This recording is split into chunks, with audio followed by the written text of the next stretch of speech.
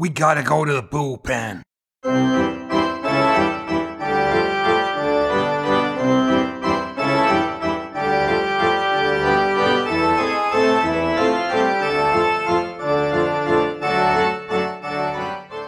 Welcome to the Highland Bullpen, the all-new podcast bringing America's pastime to Scotland's shores. It doesn't matter if you're a Hall of Famer heading for Cooperstown or you're fresh out of the minor leagues. This is the podcast for you.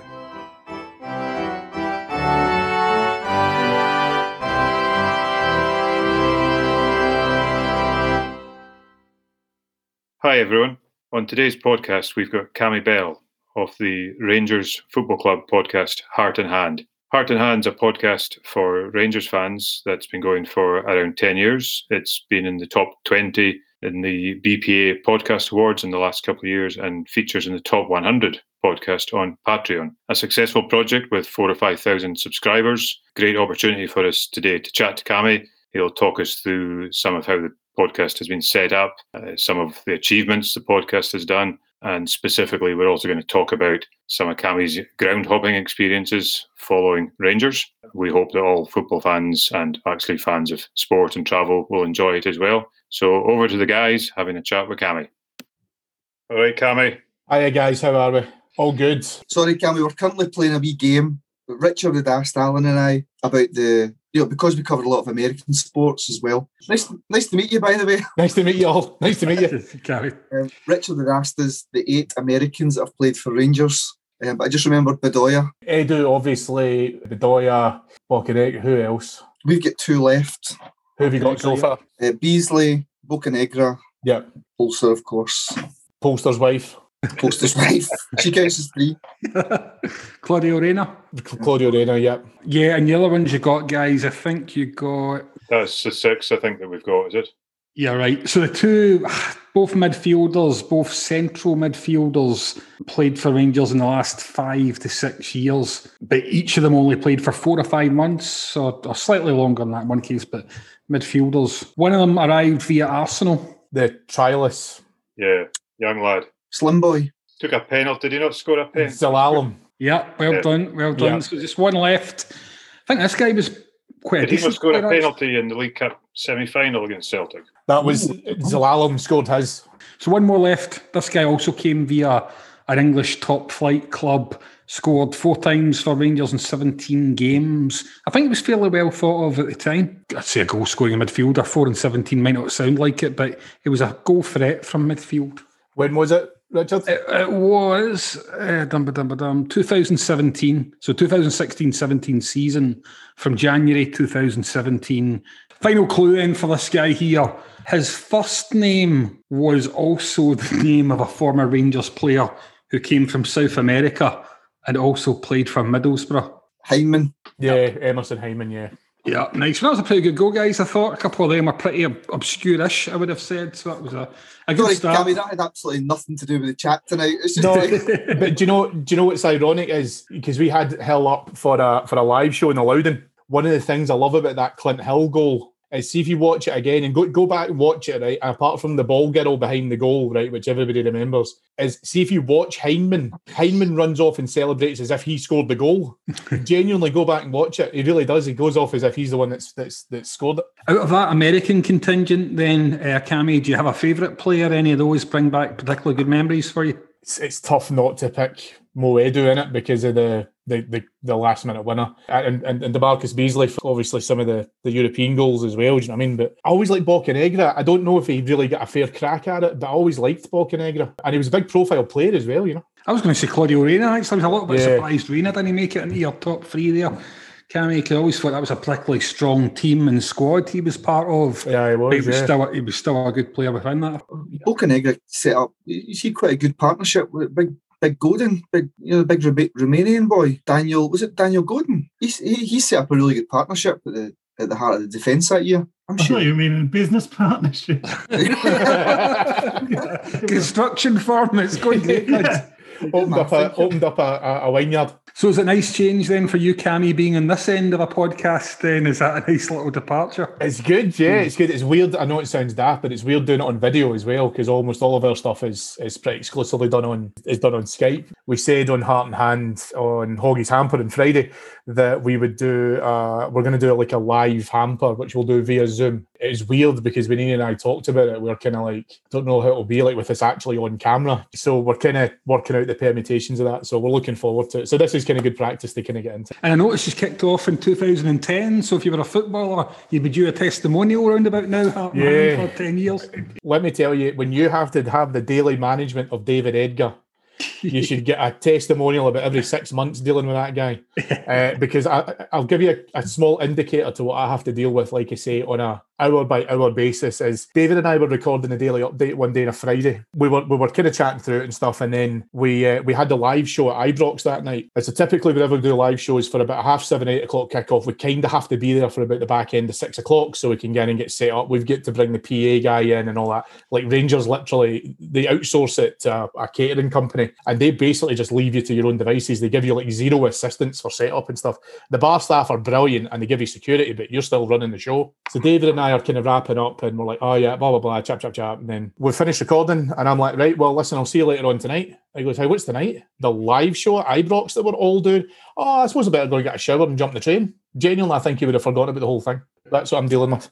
And of course, Heart and Hand's been an incredible success story, even among podcasts then, Cammy, as well. It's a huge audience you've got, and you seem to have hit upon just a winning formula. Yeah, we when we started out initially, what we kind of wanted to look at was, as you guys will know, and you know, having kind of been to games and stuff, is what we kind of realised was that there was an opportunity for us to firstly talk a lot about the kind of dialogue that we wanted to hear, so that we didn't want to, and we've never tried to put like a biased viewpoint in. We can talk about things with like Rangers tinted specs on, of course, but by and large, as you all know, a lot of the mainstream media was pretty negative, or there was a preset agenda, or there was something along the back of that. And really what we wanted to do was start to challenge that norm, which was going to be problematic because you were just wee guys talking in somebody's kitchen. But fortunately, we had enough about us that we started to gain some traction. And our big thing, even all the way through from doing the free shows early on and then get into the Patreon site, is once people hear us, they tend to stay. Like they'll hear what we're talking about, and we kind of open up a little bit of a kind of different dynamic for them. And once they hear it, by and large, they generally agree with it. We're very fortunate about the fact that we've got a really broad range of podcasters with us now, who again will come at it from different viewpoints and stuff. And it's kind of like how you'd all stand and talk in the pub, and people will have their different viewpoints, and I'm right and you're wrong and all the rest of it, and we can get some good debate going. But by and large, what we're trying to do is recreate what you would maybe talk about with your pals. That's it. That's all that has to happen. Yeah, I've found it quite interesting, the range of stuff you've got on there. I mean, most of my listening is probably the daily updates, particularly when there's something going on you want to hear. But if you look, you've got TV shows, you've got politics, travel, all sorts of stuff going on in there as well. So how did that develop? So we spoke a lot around in the kind of early days when it was like myself, David, Scott, Ian, and a kind of couple of the staple guys that we probably had involved in terms of the flagship. And when we started to kind of talk about doing Heart and Hand Extra, the other show kind of towards the tail end of the week, was we wanted to attract people to come in to see if you've got an idea for a show, if you've got some sort of theme that you want to be able to try and do. So already we had a kind of nucleus of guys that we could involve within that. But then at the same point, we've started to attract people to come in. So people literally would message you or email you or whatever and say, look, I've got an idea for a show. What do you think? And sometimes what they do is they would say, well, I've got an idea for a show, but I want you to do it. And then we would say to them, well, why don't you do it yourself? It was introducing people to the world of podcasting and doing all that kind of stuff. If you guys have heard some of the most recent stuff with guys like John Cowden and Alan Bradley, with the best will in the world to those guys, they're probably our kind of more senior podcasters. These guys would never, like Alan's daughter can't believe he does a podcast, and she tells all her pals about it and stuff. But the big thing with that is we wanted to empower these guys to come on and talk about this kind of stuff, because if you feel really passionately about it, you'll be the best salesperson for that theme, that show, how it goes. What we try and do is we try and almost incubate it slightly by saying, right, so your idea is good with this, change it to this, or how do you think it will go? We'll do pilots, and fundamentally the listeners are the are the base. If they like it and they want to hear more of it, they'll tell us. And some shows have went really well and blossomed, and other ones have kind of ran a bit of their natural course, and those guys might move on to other projects. So, like I say, it's all about being able to try and build that as a community of listeners, but also as podders as well. I like that you see the word community there as well, Cammy. That's what struck me, that you started off maybe talking about Rangers directly, Rangers of the present day, Rangers of the past. But as you say now, it's almost a wider community. Rangers is still that single thing that joins everyone together.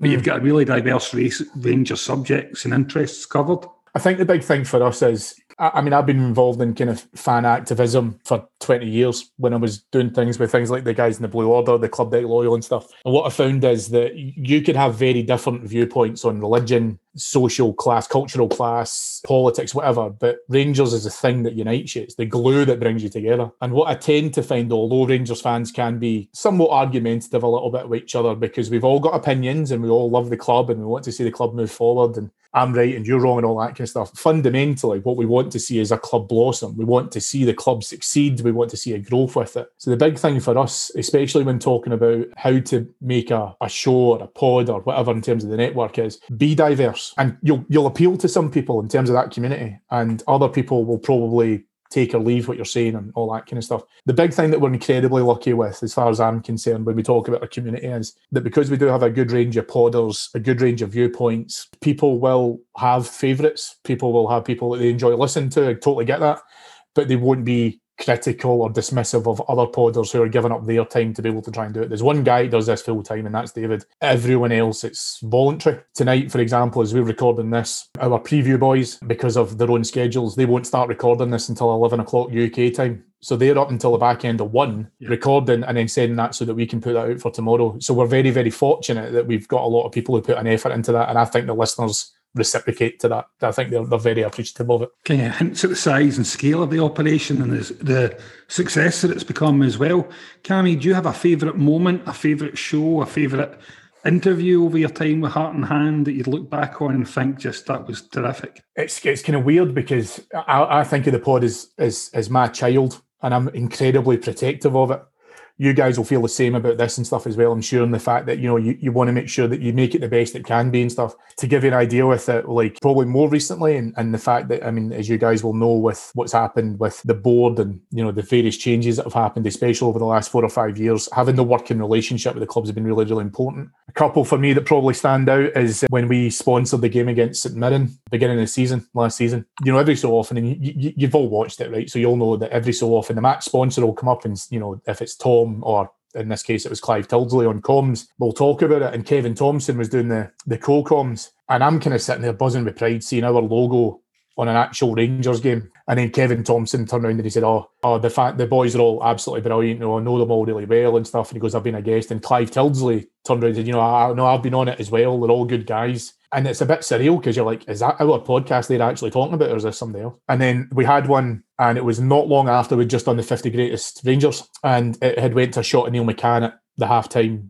punditry, and it came up, Neil McCann recently voted in Heart and Hand's 50 greatest Rangers. And genuinely, we couldn't believe it when we saw it. It's wee surreal moments like that because you've got such a close relationship with an institution like Rangers. See, if you were to talk to me about if I was doing this when I was part of the Supporters Trust 20 years ago, you'd have a working relationship with the club, I would not have believed you. It's really fortunate for us to have come on so much. And really interesting hearing that, Cammy, and talking about the diverse arrangements. I mean, the four of us, we're friends, and we'll travel to sport and football together, and we've done a few trips. I think we started off with a few initial trips up to Dingwall for county games, which usually involved the last train home. We watch any sport. We've done a few international trips, mostly the Netherlands, go and watch football that we've done the last 2 or 3 years. Obviously, we got in last year just before the end of it, but we decided to sort of kick off the sort of podcasting over the lockdown. We've been to baseball together. We're into sort of different sports, so we thought, we'll give that a go as football fans. Then talking about baseball, but what we then felt going forward is it would be good to look at different stuff. So like our ground hopping,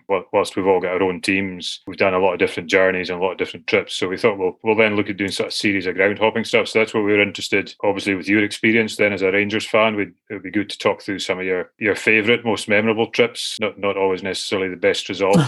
What trips would feature in your Your Rangers history is your best. I'd like to pretend, and you'll forgive me for this, but I think you can probably understand it. It's probably been a lot of trips that I only remember certain parts of. I think we can all understand that. Yeah, we can all appreciate that. I think one of my favourite ones. So I'm a huge believer, a huge advocate that it's for Rangers fans. You have to go and watch Rangers away in Europe at least once in your life. And I've done the buses to Germany. I've done the buses to the bottom end of France and stuff. Went across to Belgium. Yeah, been on some kind of major journeys. Been in a couple that might have left Annie Miller's and worse for wear by the time they even got on the bus, much less anything else. But like I say, it's a big part of that. One in particular I remember was when we played Porto, and it was the 1-1 draw, the Ross McCormack equaliser. Porto had not long done a lot of kind of stadium redevelopment at that point, but I have a friend, Tommy. Tommy can sniff out a travel bargain at 100 yards. So he'll find the cheapest flight and probably the most awkward journey you can kind of come into. So you can get the direct flights, which will cost you a fortune, but Tommy will find you an alternate route and it will cost you 20 quid. We flew into Lisbon. We got the taxi to the kind of main rail station. When we were coming out the train station, you kind of, I don't know if it's still the same or not, but in Lisbon, it was like the kind of the railway station was in the kind of bottom level, but as sometimes you get with kind of a lot of European capitals, there's like a shopping centre above it, and then like a supermarket and stuff. It's like multi-level almost. So we said, we'll go and get some Superboc for the train. We get into the supermarket and we're all wearing tops and colours. I think I was still wearing a flag for whatever reason. It's essential travel on a plane. We were walking around the supermarket and this guy who's stacking share was watching us and he goes, "Are you Glasgow Rangers? Are you Glasgow Rangers?" And we're like, yeah. "I am Lisbon. I hate Porto." Now this guy is like, he's a worker in the supermarket. And then some other person who I assume was his boss, this woman walks around the corner and she's like, whatever his name is, get back to work in fluent Portuguese. And he goes, Rangers beat Porto, Rangers. And he's standing having this quite open exchange. And we're all like looking at each other like, what the hell is going on here? And she goes, "No, Porto will beat you." And I'm like, "You beat Porto. You come back when you beat Porto. I give you free beer, as much free beer as you want." And I'm just like, is this what this is going to be like? We're all absolutely chuckling ourselves away laughing and stuff as well. So we head off and we're handshakes and high fives with the guy and stuff. And the woman was really nice. We're talking away. So we jump on the train. For anyone who's done this journey, when you jump in the train, Porto is kind of like, it's almost slightly coastal, but you have to go over a train. It's almost like the Tyne-and-Wear Bridge. It kind of looks very much like that. And as you were coming round, you kind of come round the curve and you see the bridge first, and there was a massive Union flag hanging off the bridge. And then as you come round the kind of, I want to call it the caverns, but you kind of know what I mean, is that it kind of opens up a bit and then you start to see actually into Porto itself. It was blue. And I mean, blue. It was kind of like the first experience I've had where, that aerial shot of Manchester where all it is just blue bodies. It's all you can see across it. That's what Porto was like. So we get there and we get into the hotel, which is the worst hotel I think exists. It was terrible. I genuinely think, I could have paid for it for a $5 for about 3 of our rooms. There's Tommy coming up trumps there. Oh, honestly, what a lifesaver. But we dump the bags because that's all it's interested in and we head straight out and stuff. And it's just a party. It just is a huge party. The amount of people that I made friends with on European trips, I still keep in contact now. And then you get, you jump on their kind of overground rail train system out to, and it has a dedicated own station. It's kind of like Ibrox, except when you come up the subway stairs and you kind of come out through the kind of underground, you then come out into the stadium, and the stadium itself is just it's magnificent. It really, really is huge. An early trip for me, but that's when I got the total bug. That's when I just loved being able to try and go away and being able to do it. Going across to Molde in Norway and having to get ferries to the game. You just wouldn't expect things like that. Being in Germany and then having to get a random taxi driver to take you back to your hotel because you can barely speak English and you certainly can't speak German. So he'll, try and get you into the right way. And what I've always found is that there's always a really good community of football, if that makes sense, in a lot of the places that we go to. And you can see these people, like, we always go, I always believe that whenever we go, we always behave ourselves. We always go with good graces and stuff. And when you see people, I remember going across when we played Tel Aviv, and we thought Tel Aviv might be a bit kind of dodgy. We were only going to be able to get direct flights there by the club and sport options. And the big thing for us was, get there, behave yourselves, etc. I was a secretary of the Rangers Supporters Trust at the time. And we had to kind of go out with the message of, look, if you're travelling, best behaviour, these people don't there's no pissing about or what have you. Which is a message I remembered when I was in my shorts, virtually naked, pouring washing powder into a fountain. Police were just driving by us and just absolutely, they were loving it. They absolutely loved it. They just loved the idea of people coming over really for a party. It was really nice to kind of go over. Israel's absolutely beautiful, but it's one of these places you never would have gone on holiday. Like, you wouldn't ever think about it. But I would go back to Israel in a heartbeat. It was absolutely beautiful. I loved it. And the people were fantastic as well. What was your first experience then, Cammy? You mentioned that, I think you're right, everyone should do at least one European away trip in their life. But can you remember what your first one was? No, is the honest answer. Possibly Auxerre or Ossis. I can't remember. I'd have to go back and look at the dates. I'm absolutely terrible with Rangers history. I really am. But it was the bus. We'll jump in the bus. It's always a great idea. It left the wee Rangers club. There was a guy who I remember travelling with, didn't realise it wasn't a dry bus because he was used to getting his supporters bus all the time. We all came in with our carryouts. I was still young and foolish back then, so I used to drink cans of Tennent's. So I'd have cans of Tennent's kind of stocked up there, and we're all ready to go, and we've got our cargo to kind of take us down to at least Dover. Alan went away off, didn't realise that you could go and get a carry-out, so he ran to Asda. But by this point, he gives me his bag, and now his bag is a poly bag, like a carrier bag, with I think one set of pants, one set of socks, maybe a t-shirt, who knows. But he just literally hands it to me. The bus turns up and he's not there and we don't know what to do. So I've got his his stuff. And we look back and all you see is him running down the road, coming over the kind of bridge at the wee Rangers Club, as he's running down the road with a shopping trolley full of beers. And he literally bought us all a pack of beer each. And he said, "Oh, thanks, boys, that's good. I'll sit with you." The guy's the size of a small bungalow. He's huge. We all very quickly, the smart ones, because I think it was our friend Russell's first trip, he got landed with him. He's one of these guys, he kind of leans on you when he's sleeping and all that kind of stuff. Leaning on Russell is a wee small cushion for most of the trip all the way down there. My first trip had a sort of similar, first European away trip had a sort of similar theme. And coming down from the Highlands, I booked with the Kinning Park Rangers Supporters Club to meet at the Grapes Bar, sort of 8 in the morning. And it was away to Bohemians of Dublin, which was at 84, I think. Fair element of naivety for the wee lads from the Highlands coming down. But I remember the off-licence, there was an off-licence near the Grapes, and it opened up. And I remember saying to the guys, "Well, you're not allowed booze on the bus." You were given an education. Try and go and do it. And then, so we all get a car out and we're sitting on the bus, and the bus convener stands up and says, "You're not allowed, as we know, you're not allowed alcohol on the bus." And I'm thinking, I just told everybody that. He said, "So we're chucking a fiver in for the driver.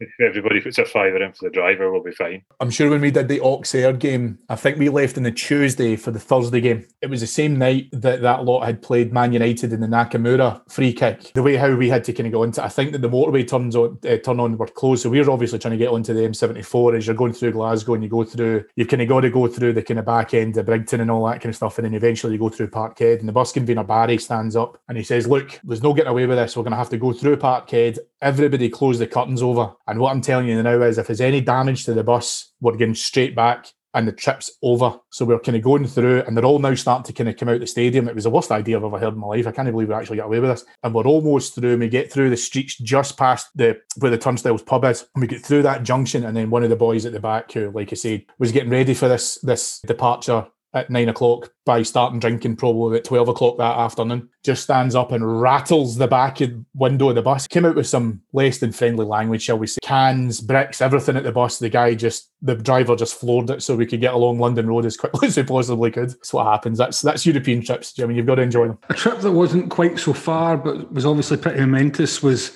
Manchester in 2008. Cammy, what was your experience there?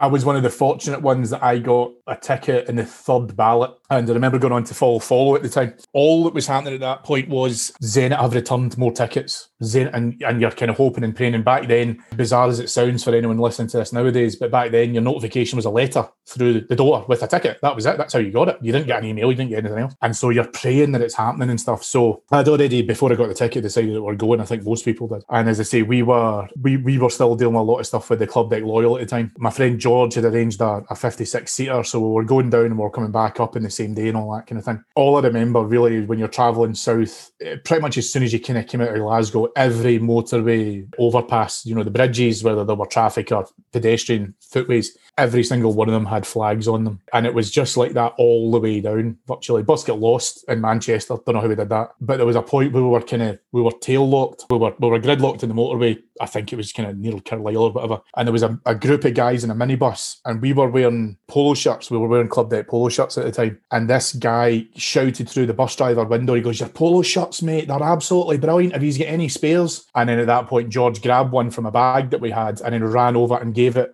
as I say, ran across the motorway to the kind of outside lane to the inside lane to give this guy a spare polo shirt. And I was like, that would only happen in a Rangers-related away game, and we're going down to the biggest. I had a brilliant time down in Manchester, and as I say, I've never watched the game since, but the memories of that day and seeing all my pals and bumping into people, and it was like there was just this big massive convention, so you knew you were going to bump into people that you hadn't seen in years and years and years, but what a party and what an atmosphere. It was the same thing as I kind of mentioned before when we were in Piccadilly.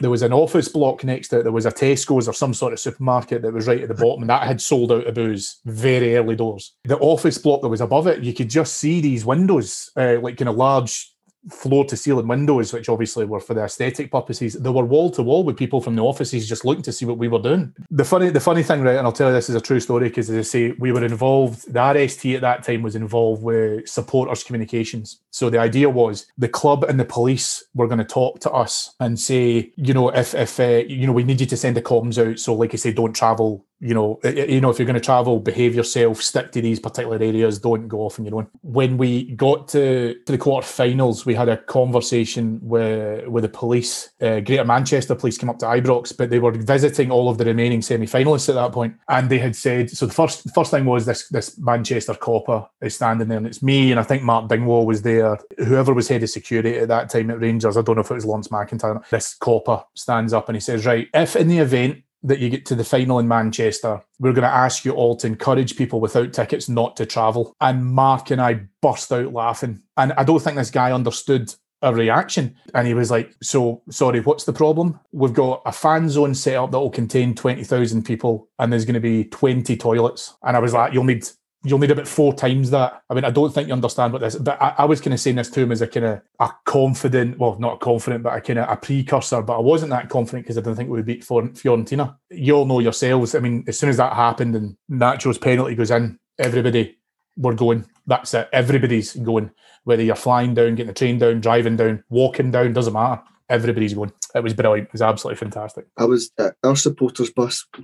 At the time, I worked down in Manchester. I was in secondment down there, so I told everyone, listen, we'll go to Albert Square. Yeah. And that just worked out absolutely perfect. But our supporters bus, we stayed down at Albert Docks through in Liverpool, and we took the option, let's get a minibus kind of through in the day, and then at night just kind of come back.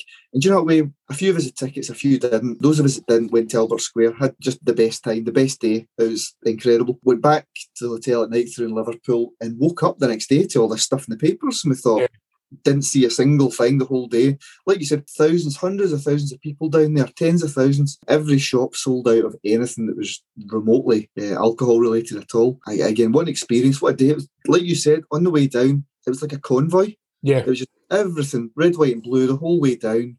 You really, you feel part of something when you see something like that. It's great. It's funny you're kind of saying that, because when Adam Thornton and James Forrest from the podcast, we went across to Luxembourg to play Progress in what I think was arguably one of the worst games of football I've ever seen in my entire life, is a 0-0 draw, which was totally unnecessary. So Adam and I get over there, and James was kind of falling behind us. He was kind of getting changed in the room and stuff. So we get there. We found the only shop that was selling alcohol that wasn't a bit of a trek to the supermarket literally was being emptied, as people were like, if a crate of beer cost €10 to save you queuing up, you just gave the guy €20. I bought a bottle of vodka. That's a lie. I bought 2 bottles of vodka, but it came in plastic covering, like kids' toys. It was so weird. The only drink you could get your hands on, and the woman who owned the shop was literally just doing ferry runs between her shop and the supermarket to buy more drink to bring it back to her shop to sell it, because she just had queues and queues of beer standing outside the place. And yeah, we emptied it, absolutely emptied it. But again, another brilliant trip, even though the football wasn't great.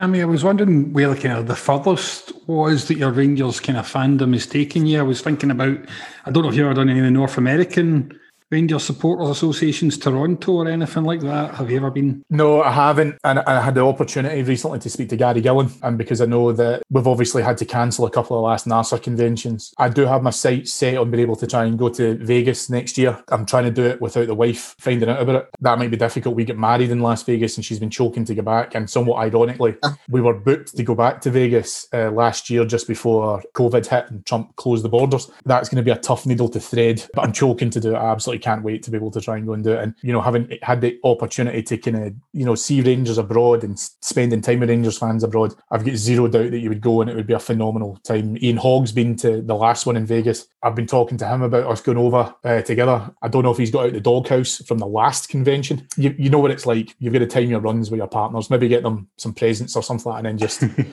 just drop it in there as a casual conversation. If you say it to her when she's asleep, technically you've told her. I mean, she might not have been conscious during it, but you've told her. So it can't be a surprise when you walk out with your suitcase. Not for a live event, but or it was live, but not in the person. But we did a golf trip to California, so we were there for a week. And we had one day off. The day off was in San Francisco. Rangers were playing Ayr United in the League Cup that day. So it would have been an 9 hour time difference. But anyway, we got up the hotel. It was an hour and a half drive. This one day in your life, you're going to be in San Francisco.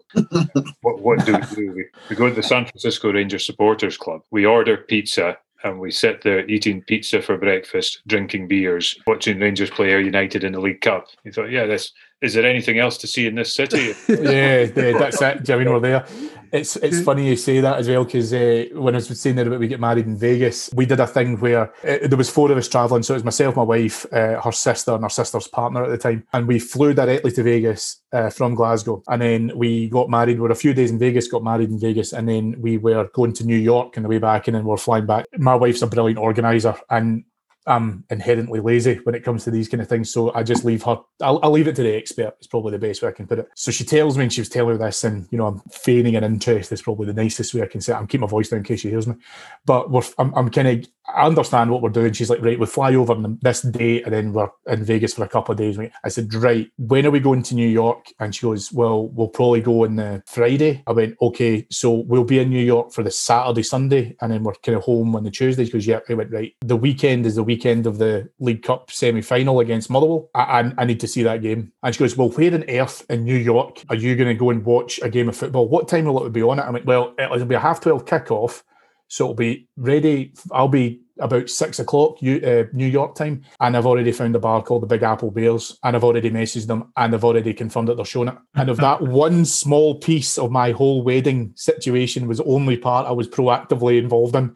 And she was like, so what are we supposed to do? Because our sister's man was a Hibs fan, and he was just going to come with me just to probably get a beer. And I said, what are we supposed to do? And I went, you're in New York, a stone's throw away from Times Square. I'm sure you could entertain yourself for a few hours. And sure enough, 5 o'clock in the morning, had to get up, get a taxi, find the bar, get in there and stuff, and you pay your kind of $10 cover and all that kind of stuff. But it was absolutely fantastic. But that was it was happening. I mean, she realised what she was marrying into. I did finish off my San Francisco trip by going to see the Giants, the baseball that evening. Oh, yeah. So we saw the Giants and the Padres. The Padres won. So it was good you can then add into my cultural experience there then as well. So fantastic. Cammy, do you like other sports? Obviously, because here we're kind of big football fans as well, obviously baseball, but we like a variety of sports. What about yourself? Is there anything else you follow? So I like basketball. I used to play basketball when I was at school, and we kind of did quite well within our kind of local region in terms of playing in basketball tournaments and stuff with the schools. And I've always liked it. Again, kind of coming back to that New York trip, we went to Madison Square Garden, and it was the opening game of the season. I think the Knicks lost. I forget who they were playing. I've still got the ticket, but it was brilliant. But I think, as we've kind of talked about,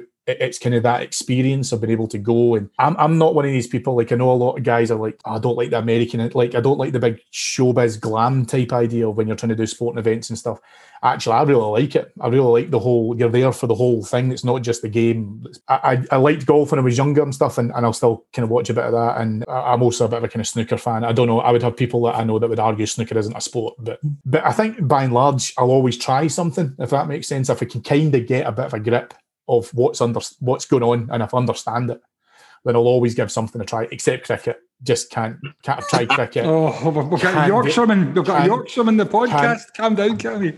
I'd love to be able to get into it, because for me it looks like a great day out. Back in the day, it was the only place where you could get a drink all day. Yeah, absolutely. Doing all that kind of stuff. Yeah, and my stepdad, big cricket fan and stuff, and he was always like, when we're kind of growing up, he goes, when you turn 18, we'll go and we'll watch it and stuff. And I was like, I'd love to, but I don't get it. I don't follow it. And people have tried to explain it to me, and I'm kind of like, this is not sticking. A T20 game might be a good introduction. Yeah. Where there is a bit of razzmatazz sort of English style. But yeah, that can be pretty good. We had a brilliant day. I don't know if you guys if you'll remember it, but we used to do the Football and Masters, which was like a Sky Sports based sponsored tournament. Used to have it at the Braehead Arena, and again, Alan, I'm sure you'll remember this as well, certainly, but kind of basically reminiscent of the 10 and 6s. And I remember doing that and didn't realise you could drink at it. We got there quite early doors and we just managed to kind of fill our boots full of beer, and as kids kind of run about the place and you're just sitting tanking beers as quickly as you possibly can. But that was brilliant as well. But nah, I'm primarily football. I'll usually watch, if there's something on, I'll kind of stick on. I really just enjoy kind of going to the live events. I like going to gigs and stuff as well. So I'm a big fan of kind of going and immersing myself in the experience. I loved going to Madison Square Garden and being able to try and get involved in some of that stuff as well. We spoke about it actually, I think Vegas have got is it the Vegas Knights that they've got as a football team? They were building the stadium, I think. They were kind of beginning the franchise as I was there last time, and we kind of talked about if we go back, we might go and see what's going on. Not knowing what's going on, but listen, if there's food and beer, you can't really go wrong, can you? I think they've got a hockey team. Yeah. Imagine the carnage. I'm just thinking the carnage now if somebody introduced the 10 and 6s every January. I'd love to come. But the idea of playing I just think people would find it so alien of playing your first team players in a throwaway football 5-a-side. Like a tournament for no reason, as they're probably leaving one on you as you're shielding the ball at the board or something. I bet you see, against other teams that might have an interest in trying to beat you in the league and stuff. You're like, what the hell? Yeah, I feel like 10 and 6s. Remember, Hibs won that tournament when Goran was playing. He was interviewed afterwards, and I'm sure it was him that says that was qualified for Europe now. That's it. I'd love to. I don't know if it ever does come back. I'd love to see Alan McGregor playing in goals for it, because if these games end up like 7-6 or whatever, and he concedes 6 goals or what have you, he'll be absolutely fizzing. Do you know what I mean? So, yeah, it'd be good entertainment nonetheless. It was good fun, that tournament. Yeah, it was. There was always somebody who you didn't really rate in the proper 11-a-side team, and they'd actually turn out to be totally shit hot in the 6-a-side. So every team had one. Scott Nisbet in the Masters, in the more recent one, the Sky Sports one, scored probably one of the best goals I've ever seen in the flesh. And obviously people immediately went back to the Scott Nisbet flukery, when he was scoring in the kind of proper games. But he scored this wonderful volley in this Masters tournament, and he's kind of just looked at the camera like, you probably didn't know I had that, but I have. And it was just great, Yeah, that Bruges game was exactly, yeah. Look back now, it was quite odd. I lived in Edinburgh at the time Scott Nisbet played for Rangers, and he would quite often be on the same train back home as us. And you sort of think, yeah, there's a guy playing for Rangers actually sitting behind you or beside you on the train going home. And like a common guy like me. Yeah. Changed times, isn't it? It's not that long ago, but I know what you mean, Alan. Now they're all fancy motors, etc. I don't think you'll catch many of them in the train. No. It's maybe the other thing I was going to say about that Bruges game, maybe slightly unfair mentioning it, but between the 4 of us, we were represented at both of the Rangers Leeds games. Oh, right, brilliant. Absolutely fantastic. Or for 50% of us anyway. For Dave's yes, when you were talking about European aways, I suddenly realised I have actually seen Rangers in Europe, a big European game. I was at the Ellen Road for the second leg in 92? 92, 93, 92. Yeah. And I think if you remember rightly, away fans were banned from going. I'm not even sure. Certainly the first game wasn't shown live on TV in Scotland either, was it? And of course, out Leeds United fan from Leeds originally. I think you had to go down to the borders for the first game to watch. I remember you doing that. Yeah. And we went to Bigger. Of course, Leeds scored in the first minute. I had to suppress any look of joy because it was absolutely mob. But in the second game, I managed to get a ticket. And of course, the opposite happened in the first minute. I was right in line with Mark Haitley when I thought he's going to shoot here. But unfortunately, John Lukic wasn't thinking that. And of course it flew in, and there was 2 guys in front of us. Obviously Rangers fan just went up, cheered. I was in the West End, which is the main stand at Ellen Road, where you get relatively normal football fans in there. And it was a few seconds, and after a while somebody shouted, oh, you're not supposed to be here. And eventually a steward, they're all going like that. I had no problem with them, obviously.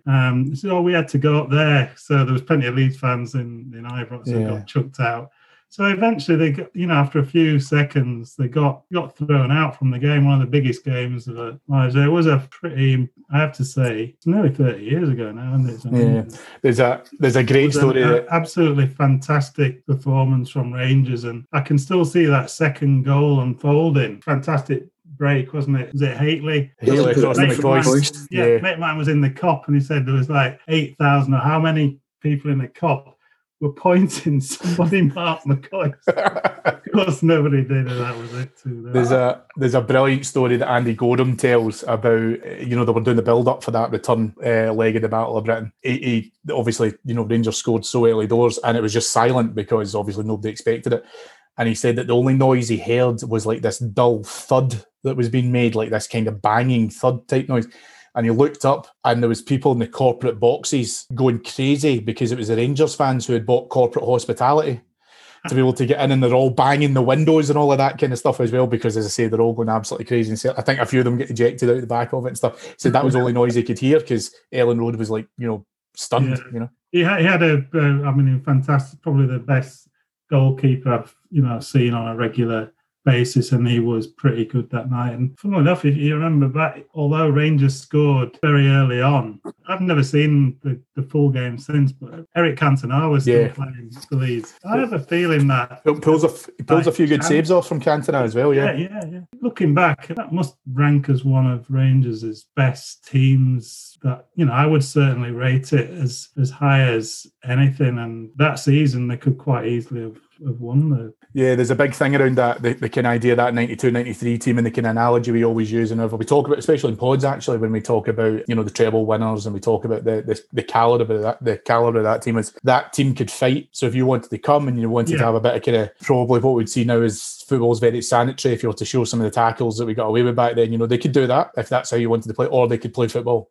So however you wanted to come and present yourself, they could match it. McCall was pretty combative, wasn't he? Yeah. He was really up for that game. Yeah, absolutely. The odd thing about that campaign is I remember the first game in the league was at home to Marseille, 2-0 down, and it was 2-0 going on 4-5-0. And then McSwiggan and Haley scored for Rangers to get a 2-2 draw. And you're just sort of thinking that it's astonishing that we've got out of here with a result. But they just grew from that then as well in that tournament. That team didn't know when it was beaten. Yeah. It just constantly fought to be able to try and make sure they made a kind of show themselves. And I know that, like you say, there's another story, I'm sure we've all heard it, about the whole, they came into training one day in between the two legs of the Leeds games. There was newspaper clippings all the way around the Ibrox, the home dressing room, because the players used to come in and change there if they were going away elsewhere to go and train. It was all newspaper clippings that Archie Knox had collated, where it was literally, that they're already looking, Leeds are already looking to the next round, they're already looking past the Rangers game and all that kind of stuff. And he did it purposely as a motivation. We spoke to him about it when we interviewed him, and he goes, it's true, I did it. And because I knew that the boys would see it and I'd get the reaction out of them that I wanted and stuff as well. I was going to ask you there, we talked about McCoist and Haley in that context, obviously two of the greatest Rangers strikers of the past 30 years, but this current Rangers team is obviously going to win the league and possibly set some records doing so, but their style of play, what kind of strikers from the past few decades in your time do you think would have particularly kind of prospered in this team? I'm thinking obviously you get Tav and Barisic thrown in, great quality from the wings. If there was a certain player from the past you think would really run amok? As you kind of mentioned there, excuse me, I think, if you talk about McCoist and Haley, if we were to play that, I almost feel that, Haley would get on the end of plenty of service. One thing you can always say about Mark Haley is that he could header a ball. I think Ali being able to try and be in and around the box and being able to try and find the space, similar to how Kamar Roof does it at the moment, and being able to try and pull defenders with him. And listen, McCoist, we've seen it often enough. I mean, we can all remember it at the time, and we've seen it since. But he was always a nuisance. He was always the thing he had was a predatory instinct, that he always was able to be able to find the right space to be in at the right time to be able to try and finish it. I think it'd be interesting. I'd like to see Nikica Jelavic playing in this team, because I think Jelavic gets rightly a lot of praise for the fact that he was a very, very intelligent footballer, but a huge attacking threat as well, in terms of being able to really attack the ball. Sometimes it's difficult because you get players who are waiting for the ball to come to them, but he'll absolutely go and meet the cross and meet it with ferocity as well. I think if we kind of go a bit further back than that, Chris Boyd would be kind of interesting, although I don't know if Boyd is going to be able to kind of do the level of work that central striker has to do for us at the moment. Not necessarily overlaying Boyd's kind of makeup and stuff. But again, I still think it's Chris Boyd. He's going to be able to score goals. I mean, if you can give him half a chance, he'll sniff it out. It would be interesting. It's a great question. I kind of grew up on football partnerships for strikers. McCoist and Hateley's the most obvious one, but then if you look down south and you think of guys like York and Cole at Man United, Sutton and Shearer at Blackburn, all of these kind of big teams, you always think of two strikers, and you've got the big guy, the wee guy, or whatever. It's really basic, but listen, it worked for a hell of a lot of teams. I've maybe got a few years on you, Cammy, but down south, Dalglish and Rush was another classic combination of that kind of era as well. Alan or Dave Jr., any strikers from the recent past or even the further past that you'd like to have seen in this Rangers team? Richard, it's a really good question. I hadn't thought of it before. I don't know why he's the first name coming to mind, but I think Gordon Durie would have done cracking in a Stevie Gerrard team. He would have worked absolutely in that front three really well. I know you maybe get other workers in there like Rod Wallace and so on, but I think Gordon Durie would have done pretty well. He was underrated as a Rangers player, actually. Alan, anybody you'd like to throw into the mix? It's a good question, because I think sort of similar to what Cammy was saying. I'm probably a bit of a traditionalist there, thinking you're going to have two guys, a big guy and a weer guy finding the space in the box. So and I guess that's the first, not quite the first, but this was the McCoist-Hateley thing was the first big partnership I then saw as a Rangers team winning things. It's interesting because they were supplied by a winger. So what you're effectively saying now is your Tav and Barisic, they're fullbacks. So you potentially have that space with a couple of players like that. I mean, Rangers, you're not necessarily with Roof and Kent and Hadji going to find guys jumping about to try and win the ball in the air. But you could with McCoist and Hateley. McCoist, I think Yorkshire Dave pointed this out before, McCoist actually reasonable in the air as well. It was a bit understated, probably because he had other players who were then the likes of Hateley beside him who would take all the credit for scoring the headers. But McCoist wasn't really a slouch there as well. So no, interesting work ethic. Hateley had a great work ethic as well. I mean, any player you look at in that type of winning team has to have a great work ethic. I mean, you can then, people will always look back and say, oh, he was a wee bit on the lazy side, but that tends not to be the situation. So, what about Marco Negri, to throw a name in? How many would he score in this Rangers team? I was going to say Big Dado. I think there's just about any Rangers team. Big Dado, if he wouldn't add to the first team, he would be no bad to take off the bench as well. I think if we talked about obviously that Hateley-McCoist partnership, Hoggy, his dad, makes a big comparison between Kemar Roof and Maurice Johnson, which I think is quite interesting when you talk about, Johnson was like the third element of that McCoist-Hateley partnership, and he was kind of brought in with a view to potentially McCoist, at that time not playing as regularly. I think it'd be interesting to see, because again, say what you will about Maurice Johnson, but he had a tremendous work ethic, and he continued to as I say, make sure that he was covering a lot of kind of different areas of the box and kept moving. You're a big Kyle Lafferty fan, Cammy, but you never mentioned him there. Oh, no, I know. Listen, I've got too much respect for your podcast to be able to decry it by suggesting that Kyle Lafferty would have been able to slot right into that team there as well. But listen, all I can tell you is, I'm still recovering from a broken heart after he signed for Kilmarnock, and Rangers haven't been able to try and pursue him. I mean, the guy wins titles, that's a fact. And he wins titles around about this kind of time as well. So he'd be the guy we'd all be looking to get us over the line, It sounds like Kyle Lafferty would run a very close second to my next question then, Cammy, but all-time favourite Ranger for yourself? McCoist, 100% Ali McCoist. I understand people's opinion will have changed because obviously the whole, the manager remit and, stuff off the field and various other wee bits and bobs. Ali McCoist scores goals. It's that simple. When you're my age and you were growing up, everybody was Ali McCoist. That's who you played to be. Some of your greatest memories in terms of when you think about Rangers celebrations. My favourite all-time Rangers image is the 98 Scottish Cup semi-final when McCoist has poked home the header in a game that Celtic were battering us in. And we had very few chances, and up comes Ali McCoist with a header. And he's on his knees and Richard Gough is behind him and stuff as well. That's one of my all-time favourite images because it's Ali McCoist scoring what was... So no, it's Super Ali, boyhood hero. And I've met him once. I met him once when I was at 10 and he was out on a date with a girl. Don't be too shocked. And he was in the... I think we were in a pub and he was in the restaurant next door and somebody had said, Super Ali's in there. and I went and got his autograph and stuff. But I'm choking to see if I can get him in to do something with the podcast. He's just a brilliant guy, just a brilliant character, and everyone resonates with him. And the reference I was going to make probably ages me as well, but he was like a real life Roy of the Rovers, in that like he was like the comic book character where he'd score a hat-trick in the cup final against Celtic. Yeah.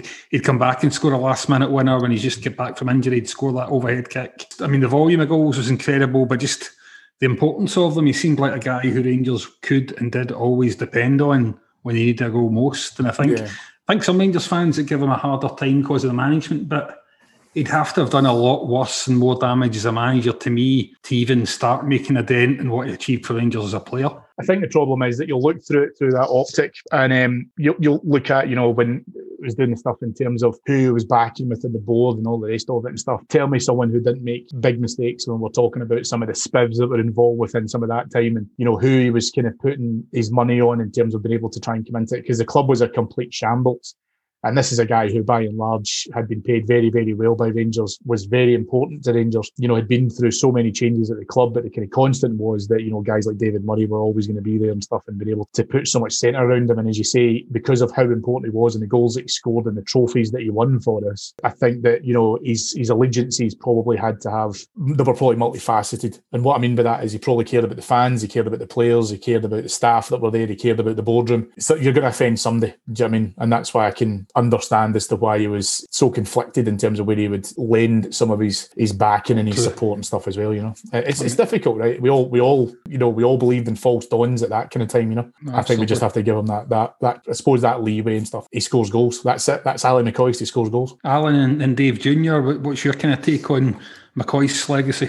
I'm with Cammy again, sorry, but he'll always, not always, I suspect he'll retain his position as my favourite Rangers player of all time again from that era. The management thing, prefer now to look on that as Rangers needed him as a manager at that time in their history. They needed a Rangers man like that who was going to stand up for the club, lead them through it and be that figurehead. Your Pedro Caixinha and what have you, that would not have worked in that type of situation. So I know he didn't bring the glory to Ibrox at that point, but that wasn't really the point. As a player, he was a guy. I'll chuck in my unsung favourite Rangers player as well, a fullback, not quite in the same mould as we have today, but Stuart Munro, left back. Always enjoyed him. My mates used to slag me off for how much I went on about him, but always liked the fact that you could have like an iconic player you would look back on that nobody else really was that bothered about. Solid and reliable. I remember Stuart Munro being a total classic. Solid fullback. Dave Jr., what about yourself in terms of McCoist and the kind of Rangers legacy? Just when you say solid and reliable, it takes me back to the night in Rotterdam this time last year with Alan, sharing the bed with him. But anyway,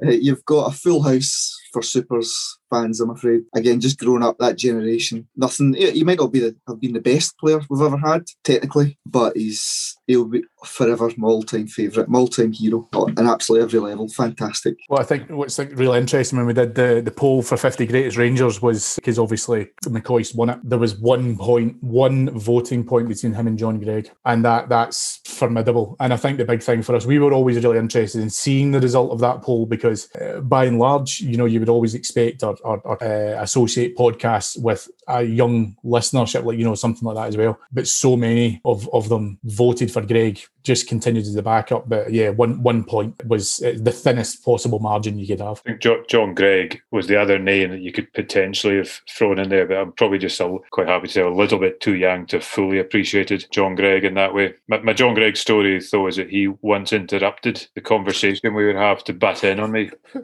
It's something that I'll forever... The perils of fame, Alan, the perils of fame. Yeah. How did that happen? There's a backstory to this as well, but I was at a charity do with Chris Cassidy, so Chris, a good Celtic man. In the auction, they had 2 tickets for the director's box at Ibrox, and Chris is a very generous guy as well, and he's sort of saying, this isn't going for that much, Alan, let's do this. So we ended up, we'd always had a few drinks, it's good charity, we bought it, we won it, we were all excited, all chuffed about it. I got up in the morning and I phoned Chris and I said, are you sure you want to do this? And he says, no, I can't tell. I can't tell my friends and my family. So I found a friend to go with, not too difficult. Self and my mate were in there. I think it was Alloa Rangers were playing. We were talking to Campbell Ogilvie, the previous secretary of Rangers. And being from the Highlands, he was talking about when he signed Billy Ackert. So I was talking about Billy Eckert at Cali, and John Gregg walks over and says, "Oh, I was the one who signed Billy Eckert for Rangers." And he wanted to turn around and say, "Who are you? What's I'm chatting to these guys here." So that's I'm going to dine out in that one for as long as I can. John Gregg wanted to chat to me. Maybe I was going to ask Cammy as well. We've obviously covered a couple of European trips, a couple of trips in England. So favourite trips you have in Scotland? Dingwall's an acceptable answer. I think you could say Parkhead if you come away with the result. I'll give a wee mention to my mate Simon Leslie, who I remember coming out skipping out of Parkhead. It was following the Mendes goal and the 4-2 game, and obviously Miller had scored the volley, or the kind of half volley from my personal best friend Kevin Thompson. That one, if you remember, the Boric spill. And for whatever reason, Miller took about 8 touches before he eventually put it in over it. And I remember we all came out and we're all singing and cheering and all that kind of stuff. And Simon was not a Kenny Miller fan for past misdeeds. Let's just put it like that. So Simon came out and I was standing to him and I'm hugging him, and he certainly goes, "Don't know why everyone's celebrating a 2-2 draw." It didn't count them. Yeah, didn't count them. I think in terms of, I've got a few that I really dislike. Pittodrie and Tannadice been a couple of them. Kilmarnock's all right. I don't really mind the close proximity to the Park Hotel. I mean, you can actually get a beer before you go into it, and then not have to queue for ages and all the rest of it. It's just a really hospitable ground of it. Yeah, I think if I probably had to pick one, I'd probably say Fir Park. I quite like Fir Park just because I think it's quite a close ground. We've not done well recently, but another favourite of mine, Tynecastle. I think Tynecastle's got a really good atmosphere when it's going your way, but the last couple of times we've been there, it's not been fantastic. And plus, it's kind of a bit of a different day out in Edinburgh, where you can kind of go through and you can spend a good portion of the day in the city and stuff as well, and then head on down to the game, and it's not too bad. They seem to be quite stringent for whatever reason, I don't know. That they kind of go through the barriers and the security gates to be able to get there and check your tickets. I don't quite understand why, because it's Tynecastle, but yeah, I quite like that. It's good to be stadium that's just off the kind of main road and Lothian Road as well. Have you ever sampled the joys of Dingwall, where Alan's from, Cammy? I have, yeah, been up to Dingwall. I think it's great to be able to try and do the trips up north and stuff. Probably Inverness is probably my furthest one, I think, but Dingwall, Dingwall's good, I think, in terms of being able to try and go for a trip, but going up then when you would just want to come home quickly, it's difficult when you're in the car for the business end of kind of 4 hours, and going all kinds of manners of routes and stuff as well. But yeah, it's nice. Enjoying listening to everything. It's quite interesting. Lisbon reminds me a lot of the first time Alan and I went to Cowdenbeath. Sounds really quite similar. Glorious Central Park. Yeah, that was a day and a half, that one, yeah. It was great hearing all these different grounds, and it's something that Alan and I have spoken about, along with one of our other friends, another Alan, about once everything gets going again and we can start travelling abroad, get to some of those Rangers European games away. So yeah, I think we've all done a few to different extents. I think we've almost done the tourist type ones, but we love the idea of getting across to the likes of Denmark and maybe in kind of Eastern Europe, and you always get a lot less fans. You can maybe enjoy it that bit differently, which has been our experience. I think it was quite odd because although financially the Champions League is obviously the kind of big prize, what I always enjoyed about, back then, kind of like the UEFA Cup, Europa League as it is now, was sometimes when the big teams, sometimes it can be a bit sterile because I want to go and see us play in the Bernabeu. I'd love to be able to try and do that and stuff, but I think the Champions League, you're dealing with a kind of top tier level of teams and stuff as well, and it's kind of, whereas it's always felt a lot to me when you do the Europa League or UEFA Cup teams, it's a bit more provincial, it's a little bit more, but it's rough, but it's good, right, because it's rough and ready. Yeah. Sometimes I think there's I don't know, maybe if I'm not explaining this properly, but there's a bit more character to it, if that makes sense, because you're going in and you're going probably to places that, like you say, you wouldn't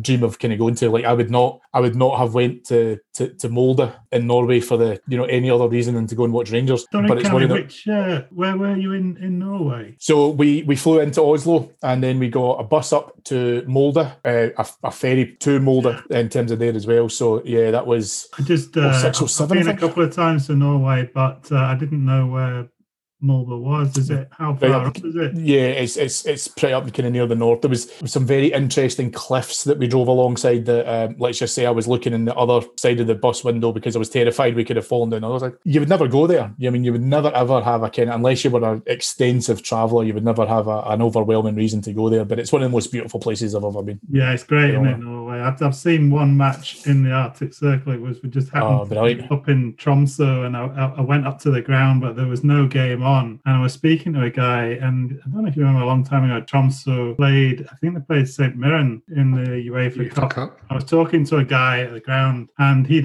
was an ex-player. I think he was on the coaching staff, and he said he'd be playing in that game, and he says, we're actually playing in the cup in a place called Buda in a couple of days' time. I says, I think we're going to be there. To cut a long story short, we went to that game, and Tromsø were 4-0 up at half time, and the fans were going absolutely crazy. That was quite an experience. It's a great place, isn't it, Norway? Yeah, it's beautiful, and like you say, because you get the opportunity to kind of go over there, and Mulder by and large is a town, right? I mean, I don't know if you could technically call it a city. I really don't know, but I genuinely don't think so. And again, like you say, when you descend on the place and stuff as well, and people see and you're out having a good time and all the rest of it and stuff, the kind of locals, they really don't know what to make of it, but they love it. They love being able to kind of come in and be part of it and stuff. A bit pricey for the LBs, isn't it? Yeah. I'm fairly sure we were able to kind of hunt out a bargain, I think, of like, you know, being able to try and find the nastiest, cheapest beer you could possibly find. It can be done. I think listen, make their own. You get a couple down your neck and they become far more palatable. You know, that's always, you've got to be open-minded with these things. You didn't find some old cans of Skål from 1986, right? I mean, like Harp and all that kind of stuff as well, you know, the proper stuff, you know. Cammy, you've been really a fantastic guest, and we're really keen for our listeners to get the opportunity to learn more about Heart and Hand. So how can they keep in touch with Heart and Hand, Cammy? What's the best way for them to do that? Yeah, sure. So we do 2 free shows a week, which is our flagship, which come out on a Monday, and we will normally have an extra show which will come out on a Thursday or a Friday. You'll get them wherever you normally get your podcasts, so you can get them on Spotify, Acast, iTunes, etc. Our Patreon site is patreon.com/Heart and Hand. I think, as we kind of touched on there, we've got loads of shows about Rangers and different periods of the Rangers history. We've got some stuff which is happening at the moment, which travels from the 70s, and we've got another show which is talking about Walter's second spell at the club, which is obviously within, I say, the last few years, but you kind of know what I mean. And loads of different topical shows as well. We try and do a good mix of content. I think you'll find some stuff in there that I think will hopefully appeal to your taste. And again, like you say, we're really very, very fortunate. We've got a brilliant community of people who are really supportive of us as we've kind of worked, especially through the current climate of COVID and how people have been impacted and stuff. We've had a brilliant response to people reaching out and looking to be able to try and help others and stuff. If I can, just really quick, because you asked me about one of the big things that's an eye-opener for me as a podcast, was that last year we made the decision that when more furlough schemes and redundancies started to kind of come out and stuff, we knew that for the small part of our pod plays in people's lives, that some people were really dependent on it. So we said on one of the daily updates, we are going to continue subscriptions, but if you've been impacted, then we will refund your subscription fee for as long as you happen to be out of work or on reduced wages or whatever. You don't have to explain the context, you don't have to show us proof or nothing, crazy like that. You just have to tell us and we'll do whatever we can to help. And we kind of wanted to make sure that people were well accommodated. What actually happened was people then got in touch with us regular subscribers who said, we will take out additional subscriptions and pay for them as long as people don't feel that they have to then cancel their subscription. So give them our additional ones. Really just resonates, I think, a person-to-person perspective, a little bit more of that kind of human community. So we always want to be able to try and do whatever we can for it. Mentioned to you guys before when we were talking about doing the live show in a couple of weeks, the virtual live show. It came about because we've got a listener who always comes to our live shows whenever we do them, whether we do them in the Loudon Tavern at Ibrox or in the stadium itself. And he kind of mentioned, I'm disabled. I'm really struggling to be able to try and manage my mental health, but I can't leave the house. And I'd love to be able just to do something and get together with people to be able to do that. We never thought about that. And, I'm fortunate enough that I can go out, and if I have to go to the supermarket or, if I go to my work, if I'm ever working on site for the odd shift or whatever. But I kind of took a bit of that for granted. And this gentleman reached out to us and said, I'd like to do it. And that's why we're doing it, for that particular reason. So we're very appreciative of the feedback and the insight that we get from people. Because again, like I say, we absolutely don't ever want to take anything for granted. So I'm incredibly proud of it. Hopefully, if it helps people, then as I say, it's just us talking nonsense about football, but it's making a difference. times. Fantastic, and especially in these times as well. And that's it's the definition of a community, isn't it? It's somewhere where people are joined together with a common purpose, something that binds them, and they look after those who are less fortunate than themselves at times. Yeah, and my petition to have Ross Wilson sacked from Rangers for not signing Kyle Lafferty is not gathered the momentum from that community that I wanted. However, you have to pick and choose your battles. What can I say? Give it time, Cammy. Thank you so much, Cammy. You've been an absolutely fantastic guest, and I think our listeners will really, really enjoy that.